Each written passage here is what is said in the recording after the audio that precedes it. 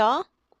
You're tuning into episode 8 of Fly in the Milk podcast, where I talk about random things as a Black identified woman, just standing from a specific spot, observing stuff. If this is your first time listening in, thanks for stopping by. My name's Anastasia, and I also go by ALA professionally, so go ahead and choose which one you want to call me, based on preferences. If you're into anything else I might be doing, especially along the artistic vein, check out my Instagram at ala.artparty. You can find illustrations, time lapse artworks, comics. Yeah, you can find a couple of things.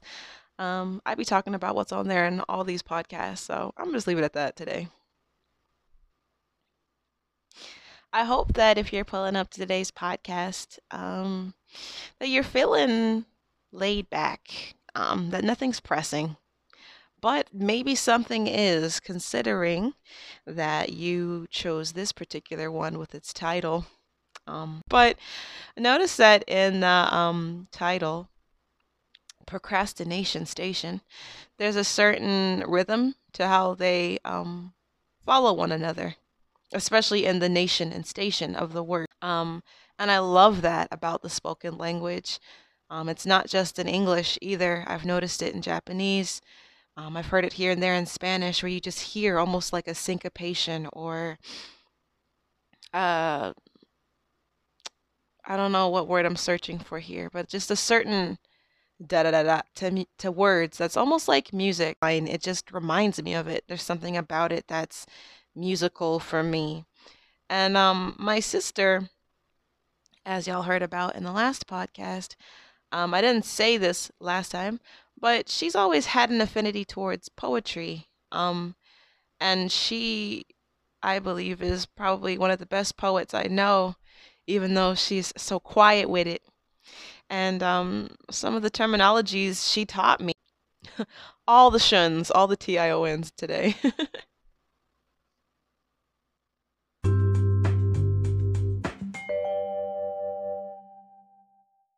Procrastination, especially from the realm of school and academia, can be pretty troublesome if you can't get it under control. However, if you can, procrastination is actually a tool, especially if you know what you're doing with it. And as someone who has kind of mixed my work styles between working gradually over a span of time, grinding it out over a span of time, or kind of thinking about it and then waiting until maybe the last week and then putting it together. There's always a sort of system to my procrastination, though, and I guess that might be kind of the point of today's podcast, is to kind of check your systems of what you're putting off, I suppose. But also talk about um, just in general how my head, I think, breaks down procrastination. So, when I think about procrastination, especially in the sense of waiting to the last minute to do something, our first mental images are always of the kid who's asking their parent late at night on TV to help them with a project, or a kid in college late up at night trying to bang out a 10-page essay.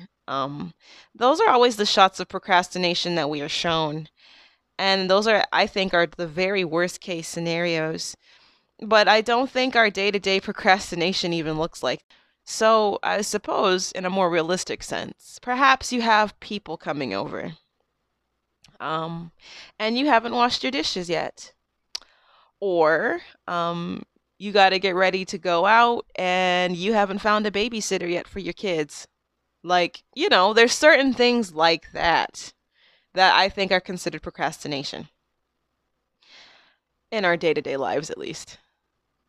But in the case of today's talk, as I'm trying to kind of look at it from the angle of how procrastination has kind of served me once I've systematically applied it, I kind of want to just try and share that here. So, when it comes to kind of waiting to a later time to start something, I think that there's a huge amount of weight we need to put into our mental planning versus our actual execution. I think that if we were to look at things like tasks when we go into our mental planning, we can kind of break it down into a more timely manner. Maybe I'm thinking more of a chore in this case. Like, let's say, for instance, vacuuming. You need to vacuum your whole house. And you kind of reflect quickly about how long it's taken you in the past. And you know it's going to take you about 30 minutes.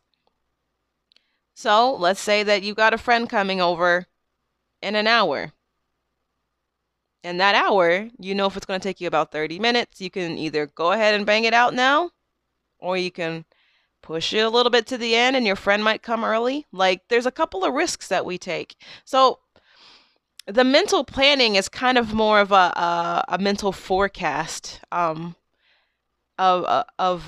what you think will happen, and there's room for error here. Like, you need to be pretty confident about this, especially if you have gotten better at waiting to the last minute to do things. um it takes a little bit of accidentally thinking you have more time than you now have. So that mental planning is a little bit strange, I think. I want to think of another example besides like something that takes a few minutes. Traveling is a good one. Let's say you got to get to the airport. And I think the airport is a fun example just because of the global world we live in.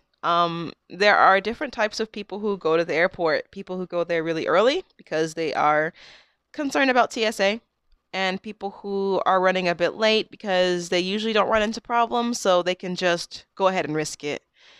Again, both examples are really just kind of mundane when we think about it, but we all know someone who falls in those camps. I fall in the former camp. But if you are a person who can wait to the last minute when it comes to the airport, then you are also saying, "Hey, I'm thinking everything's going to be really smooth when I pull up." Like, that's a certain type of confidence that you have in the situation, and certain parts of that journey that you have no control over. So maybe again, that's not the best example, but I hope you guys are trying to follow along with what I'm saying. When we're pulling up to the procrastination station, you literally have to look at each thing case by case. Can it be pushed off to the last minute? Should it be pushed off to the last minute? If you did push it off to the last minute and you fucked it all up, can you recover from it? You know, there are certain things you got to balance there. Another thing I'll add about procrastination, especially with waiting to the last kind of moments to finish something important or get somewhere, when that time is constrained, don't be surprised when things get sloppy. Don't be surprised if you make mistakes. Don't be surprised if things go wrong. Like, it's sort of there in the risk part of procrastinating. So don't be mad about it. It's on you at that point if things kind of fall apart. Um, however, um, before I kind of push on to the end of this podcast, I want to just add a little bit of wisdom from my mom. Um, because she this is so random, so follow with me. Um, my mom kind of taught me and my sister the concept of half-assing. And I'm sure this is not new, I know, but it's like when you do something and it's not your full effort, um, at least if it's not your full effort, make it look like it is. So that even when you're not half-assing it and maybe you're quarter-assing it, people can't tell. That's what my mom taught me in a kind of abstract way. And so when applied to this procrastination bit, that sloppiness and those mistakes, don't be shocked if no one actually notices them as much as you do.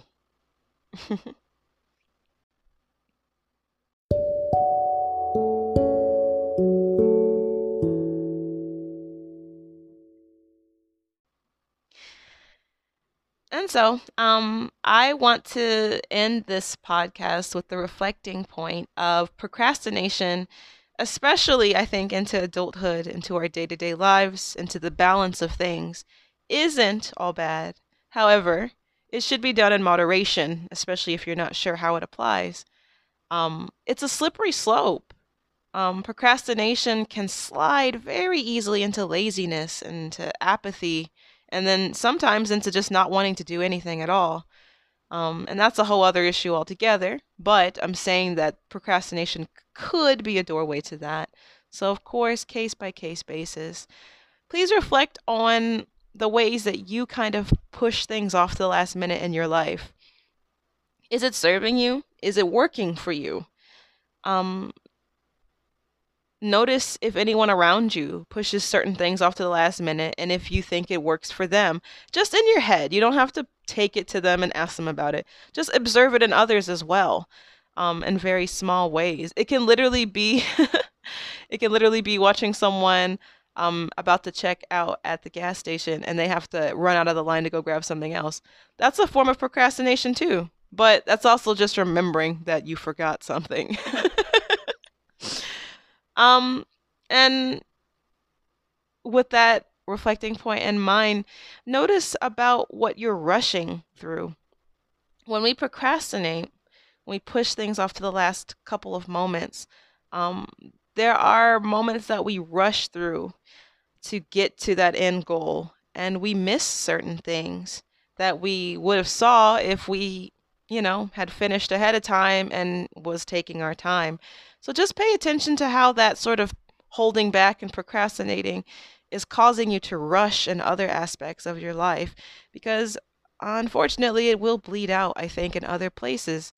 They just sort of feed one another that way. So be mindful of it, at least for now. But of course, if your methods are working for you, why does holding things off to the last minute really work for you? Do you just work really well under pressure? If that is the case for you, hey, clap it up. Um, I know some people who literally break down at the sign of stress, and they're not fun to be around. But that's just an opinion, I suppose. But no, actually, I don't think that's an opinion. That might be fact. But yeah, with all that being said, thank you so much for pulling up to the procrastination station. Just make sure in the end you give yourself plenty of time to think things through. And I guess if that plenty of time is 2 days, if that plenty of time is 6 weeks, it's what it is for you. I honestly feel like this particular um, topic was inspired by a few of the young people I work around. Um, I live in a college town, and so I hear about the things that they struggle with, and I don't envy them. I did my time, but it just makes me a bit sad that they struggle so much. And I hear it from them, and I hear them talking around ways to fix it. And so I suppose that's where these reflections come from, and why I'd like you to reflect on it as well. But in the end, if it applies, apply it. And if it doesn't, please leave it here. And with that, buzz buzz. This fly's dipping out of the milk. Take care, y'all.